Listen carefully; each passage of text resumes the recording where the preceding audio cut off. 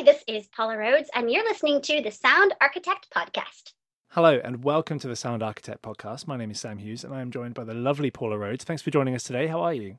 I'm good. Thank you for having me. No problem. It's a pleasure to have you.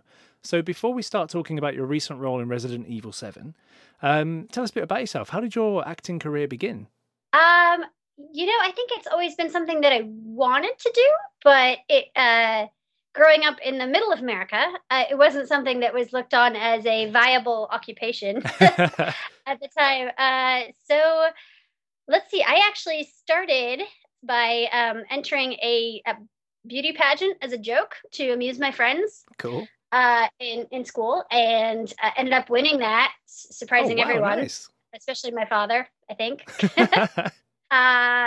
And then I ended up winning the national one, which was really silly. That's awesome, though. Congratulations. And I parlayed that into doing an internship for one of the judges who was an acting coach in New York City.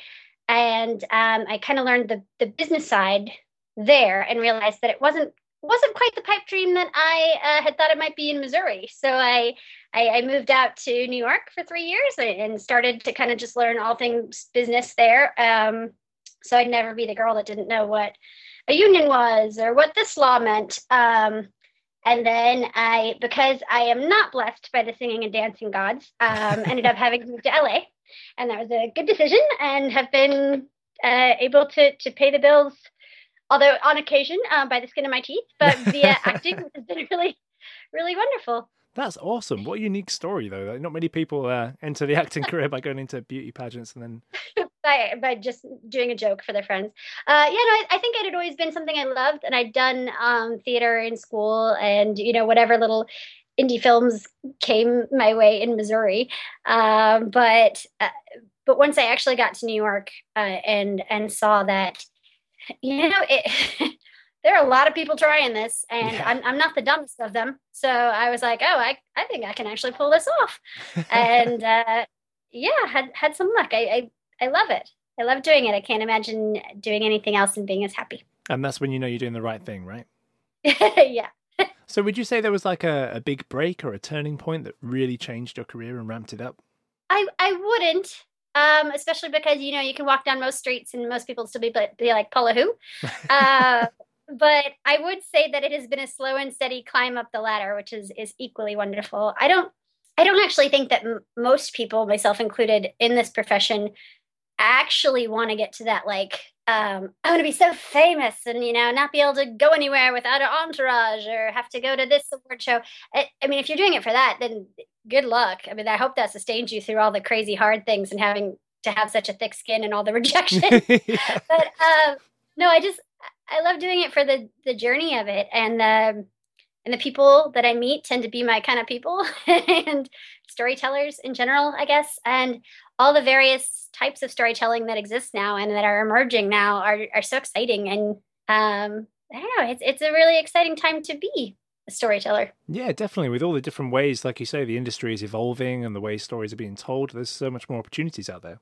Definitely. I mean, the internet has changed the game for sure. And I was lucky enough to kind of be in a small group of people here in LA that back in 2006 or so were actually doing web series and getting paid for it. Although, small amounts, but it was fun to actually make a little money starting doing that, and then see everybody's career kind of take off from there, and how now web series are such a legitimate form of storytelling and way of getting your story out there. That it's been really great. So whenever I've had free time, which apparently I hate, I guess, I've created other shows or teamed up with other people to work on starting new shows. Oh, that's awesome. And I was going to say, you're pretty multi-talented, because you also write, you produce, as well as act. And then I think I even saw a composer credit in there somewhere as well. Full disclosure, totally not a composer. That was more out of necessity for a short film, for a 48-hour film fest, that I was like, I don't have anyone else to do this. I guess I'm going to open up GarageBand and try to do it. So, yes, the credit's on there, but it is not a skill that I would brag about. I know some great composers. My husband can compose. A lot of our friends are fantastic composers, but I am not in that circle. But I can wear a lot of the other hats. I've taught myself skills out of the necessity of indie filmmaking budgets, basically. Yeah. Like, oh, we can't afford that? Okay, I'll be that too. Many hats involved in indie filmmaking. So is there a moment that you're particularly most proud of in your career so far? Oh, I think I'm thankful to say there's a couple moments that are, and I hope there's lots more to come.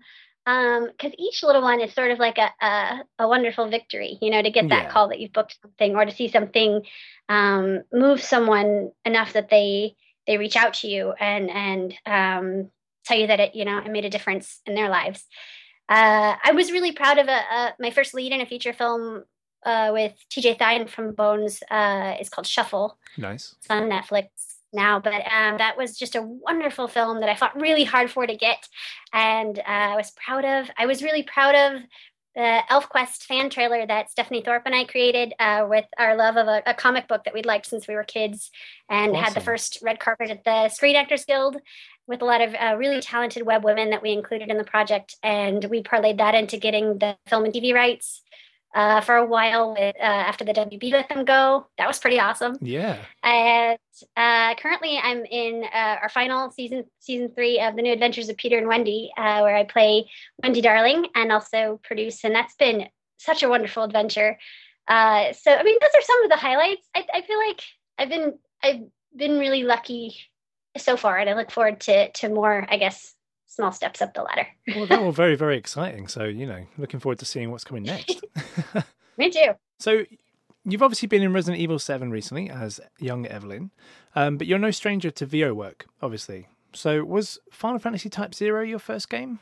Final Fantasy. No, I think I did a Wipeout game first. Oh, yes. Yeah, I think I did see that as well. And Yeah. then there was a Grand Theft Auto 5. I did some voices on. But the funny thing is, with video games, a lot of times, most often, you don't actually even know the game that you're working on until it comes out, which is interesting because you'll literally get that call from your agent being, "Oh, hey, your game's out today." I'm like, "Cool, which one? Yeah, what am I looking for? Yeah, it's like, I'm pretty sure I was a hooker. Was that? Was it? Do I want to play it? Yeah. But Final Fantasy was a really fun one to do, especially because they already have the Japanese versions done when they do the English versions of those. So you're getting to hear the Japanese VO artist do their work and then give sort of the English rendition of, which in my first go of it did not translate well. I think it must be so hard. Like a really, adamant character being like in Japanese. I wish I spoke Japanese. I don't speak more than a few words. And then I'd be like, okay, got it. And you deliver your lines in the same, what I thought was the same inflection. And they would kind of, because you can't hear the directors or producers behind the glass, and they'd kind of giggle and look at each other and come back on and be like, yes. She's not mad. She's actually very demure. And you're like, oh, I didn't get that. Okay, let's do it again. So on occasion, there'd be some lost in translation stuff there, but it's such a beautifully animated game that it was fun to be a part of. Yeah, definitely. And was it similar with Resident Evil 7, with like you didn't know what game it was until it was out, or did you have a bit more prep? I didn't know until we worked on it for about 6 months or so. And I came in later than the rest of the cast. A lot of the cast had been already working on it for a full year before I came on. Oh, wow. Because a lot of them are in the actual gameplay, so they would have had to be recording. Of course, yeah. Most of my stuff is the interstitial things, and so I came in toward the end of their adventure, but it was a really cool experience. That was my first adventure with motion capture. Oh wow, nice. So, what was the audition process like? Was it similar to others, where you just kind of got a brief description, or?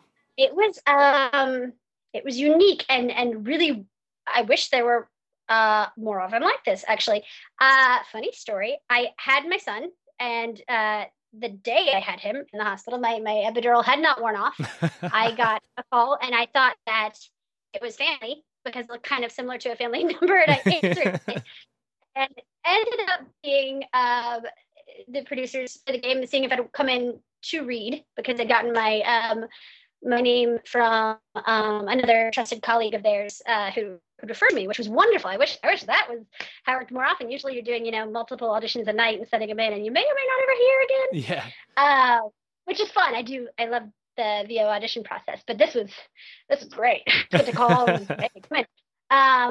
So I informed them that I had just had a baby and I couldn't come in the next day.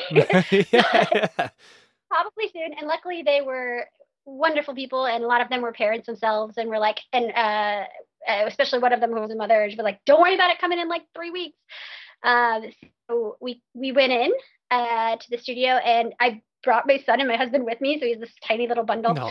And they had a bunch of the Capcom execs and stuff there. So you have, your 20 people gathered around you in a motion capture studio, which is a very big open space, usually in Yeah. sort of a taped off square in the middle. And they're like, okay, this is a cell. Go ahead, you can do the scene. Just, you come through the wall and do the scene. You're like, okay, cool, let's do it. So we did it a couple times. I think she had an accent originally, they'd requested, and then they had me do it without an accent, and then switched it up. And we're like, okay, so there's an old lady in the scene. Can you now just read the old lady? And I was like, oh, yes, let's try it. And I thought I was horrible, actually. I walked out of there, it was like, oh, well, that was my worst audition in a while. Sorry, honey. But I was thrilled that they didn't think that, and they ended up calling me, I think later that day to book me, which was great. I think because of the motion capture aspect of it, the height requirement was working in my favor, because they needed somebody much smaller than the other actors, and I am only 5 feet tall, which is what, like a meter and a half ish, I guess, for the metric systems out there. But yeah, so yay, being short, working in my favor. Yeah, but that's awesome. That was such a kind of unique process as well. It was very well, but I love working with that studio now. They do a number of other projects that I'm thrilled to be a part of. But yeah, it was fun. It was crazy and wild, and gave me such a respect for everybody involved in the game industry on the motion capture side, from stunts on down, just because there's an enormous amount of imagination required when you're working in just a blank space with a 2x4 as a door, and you're sitting on a chair as a bed, and you have dots all over your face, and you're interacting as realistically as possible with somebody who also has dots and a camera hanging off their head. But yeah, so it's another level of being able to utilize your imagination. But it was so fun. It was really fun. We often had no idea what was going on, because they are pretty secretive about the gameplay. So they'd hand us scripts that, out of context, seemed really unusual. You'd be like, wait, so just want to clarify, I vomit mold? Okay, just cool. I just wanted to check. Yeah, just wanted to make a note. Yeah. Yeah, so it involved a lot of just agreeing and going with the flow, and giving it a whirl, and then letting them kind of adjust as need be. But it was such a great group of people to play with. I'm really thankful for the opportunity. It was fun. Yeah, it sounds like and it. I think we found out finally, shortly before the game came out, which game it was, which I kind of had put together at last Comic-Con when I was down there and saw they had like a recreation of the house. And you could walk through it, and I was like, this looks really familiar. I'm pretty sure I saw that tape somewhere. That's awesome. Now, I have to ask as well, like you mentioned an accent before. What was the accent that you tried originally with Evelyn? That particular one, I want to say, was a Southern, I think like a Mississippi specific, cool. If I remember correctly, or Creole, or, oh gosh, they had us go through a couple. Oh, right, okay. And we do a lot of various accents. Excellent. I actually lived in London for a while. I did really? a stint there studying at Imperial College, and so yeah, sometimes I'll break out. I have a number of things that I can thank being able to fake a UK accent. Probably not nearly as well as all of the UK actors can fake American accents, but well, you know what I'm going to ask now, don't you? Oh, you want me to do it? You put yourself in the spotlight now. Come on. Oh no, I did. All right. Okay, so I'm going to listen to yours a little bit. You can try. So, Hello, I'm Sam. I have moved around a lot, so it's very neutral. You have moved, yeah. I hear little bits of it, but you're very proper speaking, yeah? Apparently. Yeah, no, mostly I'll listen to a lot of YouTube videos and then pick up little bits to see if I can get the specifics of the area if a character requires it. I will say I've done a lot of Irish ones, which is kind of wild. I think because of the red hair. Yeah. On camera, like, oh, you're Irish. But yeah, for different cartoons and things, they'll touch another character and be like, just make this one, vaguely Slavic. Of course. But it's fun. I think that's one of the reasons that voiceover is is such a fun playground to play in is because you can be, a pretzel and a princess and a goblin all in the same day. Oh, it's And amazing, isn't it? It's like one of the coolest jobs in the world. yeah, I mean, a lot more variation than just short redhead girl.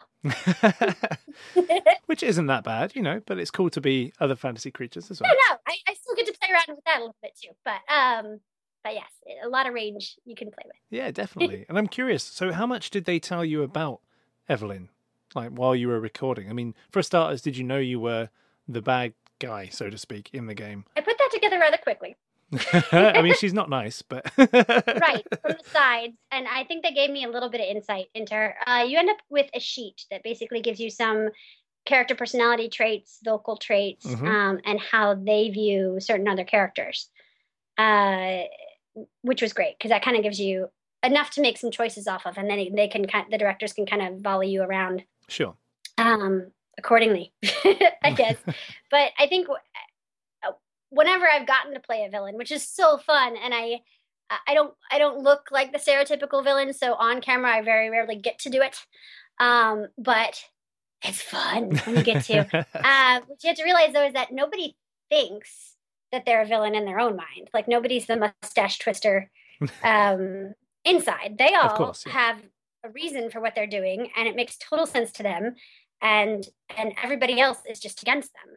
Yeah. If they're not getting in line. So I think I approached Evelyn from that same sense, not of like, here's me being a bad guy, but this is me pursuing what I want. And how dare anybody else, try to take that from me. Well, yeah. She just wants a family. Exactly. But yeah, she was intriguing, and I liked the universe they created. And I will say, like, we saw early animation when we were working on it, which still looked cool. But then when you see the final walkthroughs, it's like, oh, that turned out much better than I even thought. They know their stuff over there. Oh yeah, it's a great looking game. And great sounding as well. Thank you. And all of the whole cast was pretty incredible. They were really fun to work with. Yeah, and I was going to ask as well, obviously in some of the mocap scenes, did you work with the other actors, but most of the time were you kind of isolated? Almost all the time we were with the other actors. Oh, excellent.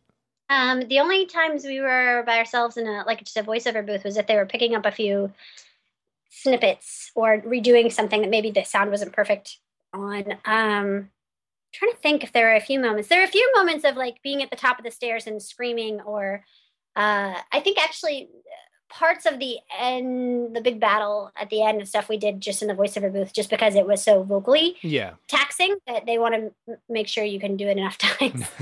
And it wasn't contingent on all these other performances coming together too. But yeah, it was mostly very collaborative with the other actors, which is also unique in the voiceover world, I guess. Yeah, I was going to say, usually with video games, you're just kind of pretending to have this interaction with the other characters. So it must have been really nice. It was. So is there anything that you would have said is the biggest challenge when voicing Evie? Biggest challenge? Well, being a very brand new mother in the beginning was a little bit of a challenge with the, the motion capture suits. When I did have to take breaks to pump or something, that was interesting. Not typical challenges most people, nor even myself, have to deal with. But they were terribly accommodating. Let's see. Vocally, I mean, I sound like a kid, or apparently an animal sometimes, which are, basically in my wheelhouse of characters. So she wasn't terribly far off. I just youthened her down. Yes, sure. We'll go with that. I will say some of the, when you do have to do the prolonged screaming, are lots of vomiting sounds that can be a little challenging after a while. But again, it was a great production team, great director who were also very understanding of that and took care of our voices, which isn't always the case and is really appreciated when they are. Well, yeah, definitely. So have you been to any of the Comic-Cons since the release and met any of the fans of the game? Not since the release. No, I tend to go, because I'm in Los Angeles, I do tend to go to San Diego Comic-Con and to WonderCon, sometimes Stanley's Kamikaze, I guess formerly known as Kamikaze, or whatever it is now. On occasion, I've gone to other ones, but not too often. yet. And having a toddler, and full disclosure, number two on the way right now. Oh, wow. Congratulations. Thank you. I'm not sure I'll make it to Comic-Con next year. Because I think this guy's due right around the same time. But I will go to WonderCon here. I guess it's in Anaheim by Disneyland. But I keep up my professional status, so I can always kind of swing by. And I often do a lot of like a panel here or there, and I'll kind of schedule my other appearances around that, which largely involves being a fan because there's always so much fun stuff to see at Comic-Con and people to connect with. But yeah, I'm sure after this year and getting the middle ones slightly older, I'll be back on the circuiting. Yeah, and that'd be awesome. I mean, my next question was going to be, is there any chance of us seeing you in the UK anytime soon? But I guess not. But probably not super soon. I feel like traveling with a toddler and or newborn sounds like torture. Yes. For the long flight. But I definitely look forward to bringing the boys over there when they're a little bit older. And but I love the UK. I've traveled quite a bit around there, and I loved living there. And I certainly hope so. I think we almost went to Rain Dance last year, which is a film festival there for New Adventures of Peter and Wendy. So yes, I hope that opportunities continue to arise because I would love to go back. Yeah, that'd be awesome. So I'm just curious, you've worked on multiple types of projects now that have been video games, TV series, animated series. What has been kind of the trickiest part of being that diverse? I mean, I suppose if I were a few more steps up the ladder, the scheduling might be more difficult. Right now, it works out pretty wonderfully. Excellent. Very often you're not having to compete with multiple jobs on the same day, and you can kind of like schedule around things. It all feels like the same muscles, I guess, to me that you're using. Same set of skills, give or take a few extra layers. So I haven't had a problem juggling between the various mediums, I guess. Although I will say, voiceover is lovely in that you can, audition in your pajamas if need be, or as long as you don't have a cold, you're pretty much good to go. Yeah, just rock up and there you go. Right, and I'm really lucky in that a lot of the studios are pretty close to where I live, so I can don't have to battle much LA traffic to get there. Oh man, LA traffic is the worst. Oh yes. But challenge. Probably the same as any actor. The rejection that one initially has to get used to. Yeah. It can be a beast. I think any artist sometimes deals with that, like, oh, I'm the worst. I should just give up. I wasn't meant to do this. Feelings probably, cyclically often. But then the next call for an audition comes and you're like, never mind, I was born to do this. So that weird neurotic way that we all have as artists, I suppose it's challenging to hold on to hope, but I think I've been really lucky there. And after sustaining it for so long, you get to the point that it becomes a little easier to just be like, no, it's cool, something else is coming. So yeah, I think initially getting over the thin-skinnedness of it, or being able to take direction and not have it affect you negatively, realizing it's, helping you get to where you need to be for that performance, as opposed to like, oh, they think I'm awful. Is a learning curve, but a good one once you get over it. Yeah, I bet. Well, I was going to ask, actually. So obviously one of the first things, like you say, in acting and voice acting and all acting professions really, is dealing with rejection. So, I mean, what kind of advice would you give to people out there considering a career in voice acting or acting in general, on how to deal with that? Well, you see so many, for lack of a better word, harsh pieces of advice to actors starting off, as far as like, if you can do anything else, do it, because this is so hard. And I suppose to some extent, sure, but I don't know. I've never quite found that terribly helpful. I feel like if people want to try it, they're going to try it. Yeah. And those who are cut out for it are going to make it. And those who aren't, they will maybe use it as a jumping off point to something else that they are great at. I don't think honing your storytelling skills hurts in any profession. So I never think it's time wasted. But for advice, I would say, and this is maybe just because I'm I have a pretty strong left brain approach to it too. But learn as much as you can. Uh, Take the time that's slow in the beginning to, even if you can't, afford a fancy school, educate yourself as far as the history that came before, who's involved in the industry now, people you admire, pieces of work that have inspired you. Just find out everything you can. Volunteer on student films, or if you can, maybe ask to sit in on a VO session so you can watch somebody work. Any way you can get your feet wet, I guess, and really kind of get your mind around stuff, I find helpful. Yeah. Because if there's one quick way to get you out of a room, it's when you show complete, greenness or ignorance in something that you really should know when you're there. So just take the time to be prepared. If it's really something you're passionate about, then take off that big bite and really, dedicate some time to learning it, because that will weed out the people that are just there to do it as a hobby versus the ones that are really willing to put in the chomps, I guess, if I'm going with my biting analogy. Well, I mean, I can already tell that you have such a positive outlook on most of it already. I mean, you're constantly smiling, which is amazing.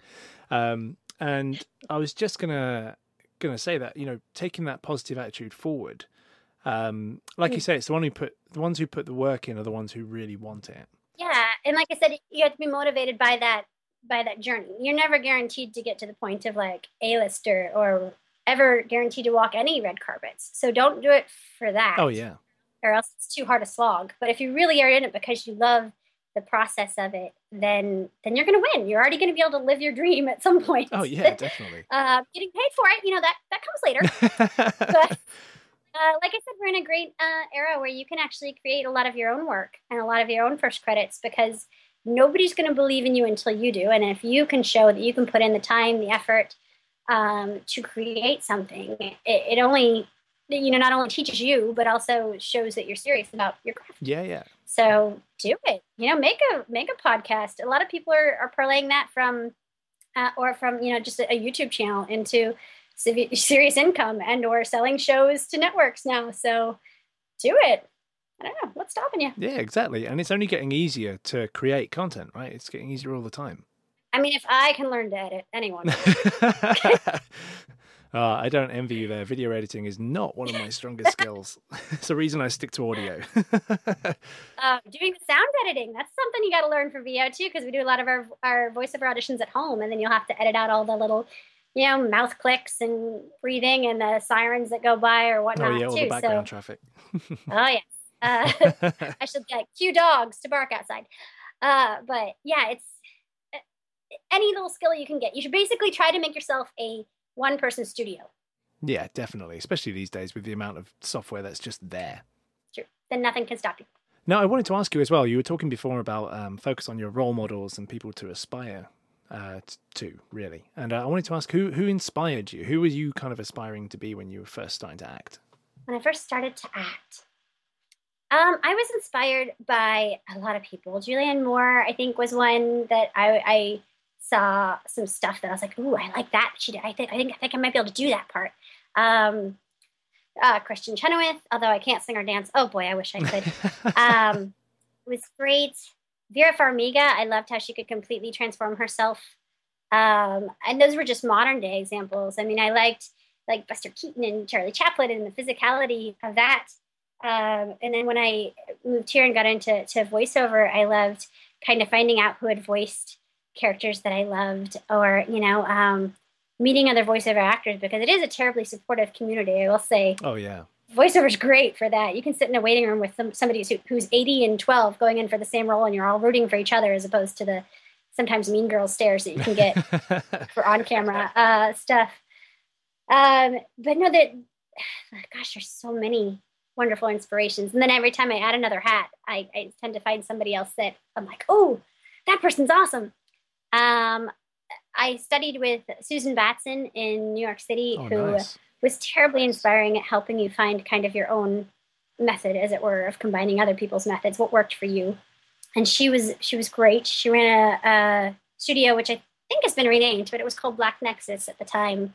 And she was coaching like Nicole Kidman. We had Julia Ormond would come into classes and do something. When Sean Combs or P. Diddy or whatever his name was at the time would do Broadway, he would come in and work on stuff. And it was inspiring to see just working actors and they're working on scenes alongside us who just felt like we were, just the rough and scrabble, just starting out actors. Yeah. So she was influential to me as well. There's been a lot. I think it would not behoove one to just have one or two people that you're like, this is the end all goal for me, because that one's already taken. Yeah. Like I like having pieces of people's careers that have inspired me, but yeah, I don't know. I also liked who I've often been in contention with for auditions because we have similar voices, but Kristen Bell is great. She's been able to balance the family and work life stuff with this pretty darn well, and that inspires me. So yeah, there's a lot. You take a big bunch of people and like mash them together into a super Voltron of voice and acting skills, and then use that as my inspiration. That sounds perfect. There's no reason why you can't have a lot of inspiration. True. So when you first tried out voiceover, was there a kind of process that you had to go through where you kind of learn how to perform differently? Or because obviously it's a different skill set in a way, isn't it? It is. I mean, it's voice acting. So I think, although there are plenty of voice actors who are not on-camera actors as well, it can give you an advantage to already have a knowledge of the rest of your instrument. I started off by taking a class that somebody had referred me to at just a casting studio that did voiceover here. And it was taught by a casting director who did voiceover stuff. And they kind of added me to their Rolodex of people that they would call in after the class. And I ended up booking, I think, a Honda commercial. Oh, wow. I think in Florida or somewhere just kind of random first. And I don't know that I recommend this approach, but I had a commercial agent at the time, but not a voiceover agent. And voiceover agents are really hard to get. Yeah. And the commercial agent happened to have a voiceover division as well. And it was headed by the same person. So I think I just walked into the voiceover division and said that I had a meeting with the head of the department. Nice. And we're like, you do? I was like, yes, I do. Don't check the books. Just tell them I'm here. And they were like, okay. And luckily, he knew me from the commercial department and brought me back. And I informed him that I'd booked this voiceover commercial, and I was happy to give them the commission if they'd start setting me out for voiceover. And he kind of, looked me over and asked what other voices I could do. And I just gave him a big rundown of a bunch of them and examples and just did a bunch in the office. And he was like, all right, start sending me out. So nice. I lucked out there, I think, with my foot in the door for my first voiceover agent. Well, I don't know. Luck is one of my favorite phreases. Is that luck is the combination? Is it a little too ballsy to get it? I don't know. Well, yeah, some good stones there. How one gets representation. And this time around, when I got the agent I'm with now, which I love, at Atlas, it was a tougher journey because I think I had 4 shows I was doing, and I still could barely get a meeting with anybody because they were like, we need to have like 10 shows on. So it was tough. But when I finally got a meeting and ended up getting offered to sign with them, it was definite victory. So yes, getting an agent is a tough part, but you can do a lot of start out work without one. So I definitely recommend always being your own first agent, I suppose. Yeah. Excellent. So yeah, I wanted to ask, you just mentioned that you did quite a few different voices when you managed to get in there. Is there any kind of key character voices that you do? Any kind of really key ones that you would go to? Really key ones. Oh gosh, I hope I don't use the same ones over and over again, but it's possible. Well, maybe like some key strengths. Key strengths. Like I said, I think kids and/or cutesy animal type sounds seem to be something that my voice is uniquely suited for. Picking up random accents is also one that I use a lot to help differentiate, or adding a little lisp here and there. I think what I find really helpful is if they include a picture of the character, because a lot of times just seeing it and seeing a little breakdown about them can really help you, for lack of a better word, kind of slip into their skin, their 2D animated skin, if often, and come up with a fun voice of what you think that might sound like. I think way too many years of actually watching cartoons and playing games probably aided me there. And or having a dad who read books to me in various voices Oh, excellent. probably also helped. But yeah, I don't know if there's a go to. I mean, anything probably in the 18 and under range is definitely a wheelhouse. But I like challenging myself too, and getting adding new ones to the list all the time, which on occasion you get to do in this industry. Yeah, I mean, you get to explore and you can find a voice in, who knows where. So, what else lies in the future for you now? Then, can you tell us much about what you've got coming up?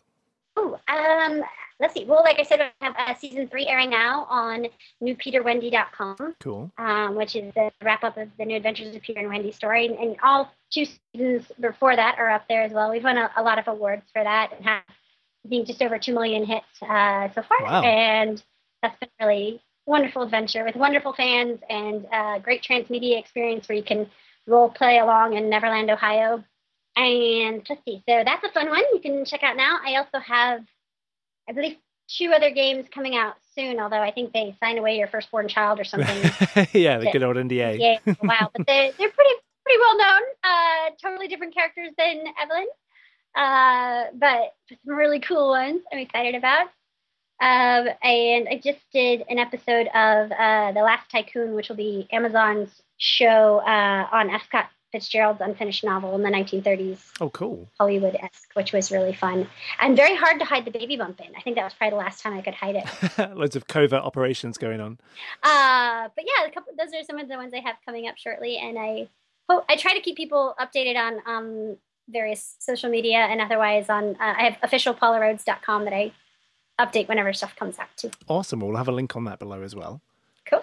So how do you end up giving back to the community? I mean, you work with other voice actors or help people get started in the industry at all?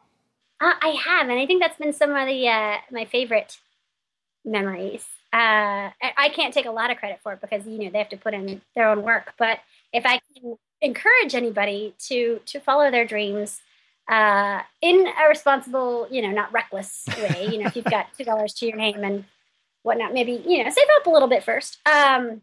But I do think it's important to do something that you love because I think everybody's able to contribute to society in general more when they don't hate what they do. Yeah, it helps. And there's so many ways in which that can be expressed right now. I have a friend who's creating, a wonderful application for teachers to help them teach through song and dance and stuff because those are her passions, and I think that's wonderful. I've helped my dad be able to pursue his arts with doing murals and ceramics and things. Oh, that's awesome. And the change you see in people when they first stop doing, what they're supposed to do and take that initial, very scary step often to at least try to do something that they really love or would love to see themselves in. I think that's just, it's magical, for lack of another word. And I would hope that other people, face that challenge with bravery and take the leap off the edge a little bit with, full knowledge and research ahead of time. Because I am just to clarify. But you can reach out to anybody that inspires you. If you have a question, you can find me on Twitter and otherwise. And it's not that hard to make a connection with people and to get great advice or, be pointed in a good direction, if nothing else. So, yeah, I mean, the worst they can do is just ignore you, or I guess they could write something mean, give or take a few people on Twitter or the internet. But, words can't hurt you. Yeah, and I think that's great advice. And it's wonderful that you give back to the community. And it sounds awesome about your dad as well. Oh, thank you. Yes, I'm very, very happy for him. Now, I've got a fun question to finish off with then before we let you go. So, okay. If you could have a drink with anyone, alive or dead, who would it be? Fun question. If I'm being completely honest, the producer in me, who doesn't have a burning desire to sit down with anybody specifically at the moment, would probably see it as an opportunity to open it up to the public and see if someone could convince me how or why I should meet with a particular person. And I'd probably film it and probably sell this show to, I'm sure the BBC would be interested, right? Oh, yeah. Like that sounds like something or History Channel or something at least. Well, this is the pitch right here. And I would use it to hopefully benefit the careers of myself and friends, and maybe solve one of mankind's mysteries too, depending on who ends up winning the contest. Yeah, so basically I turned it into a reality show uh, for self and human benefit. Does that work? Yeah, that sounds great. That's got to be one of the most interesting answers I've ever had to that question. Awesome. Well, it's been an absolute pleasure having you today, Paula. Thanks for joining us on the show. Oh, thanks so much. It's been great talking to you too. And we hope to have you back on the show again soon. Cool. Let's do it. Thank you for listening to the Sound Architect podcast, sponsored by Krotos Limited, creators of Simple Monsters and Dehumanizer. Don't forget you can also catch all of our great reviews and other articles at our website at www.thesoundarchitect.co.uk. If you would like to support The Sound Architect, please check out our sponsorship link as well as our Patreon.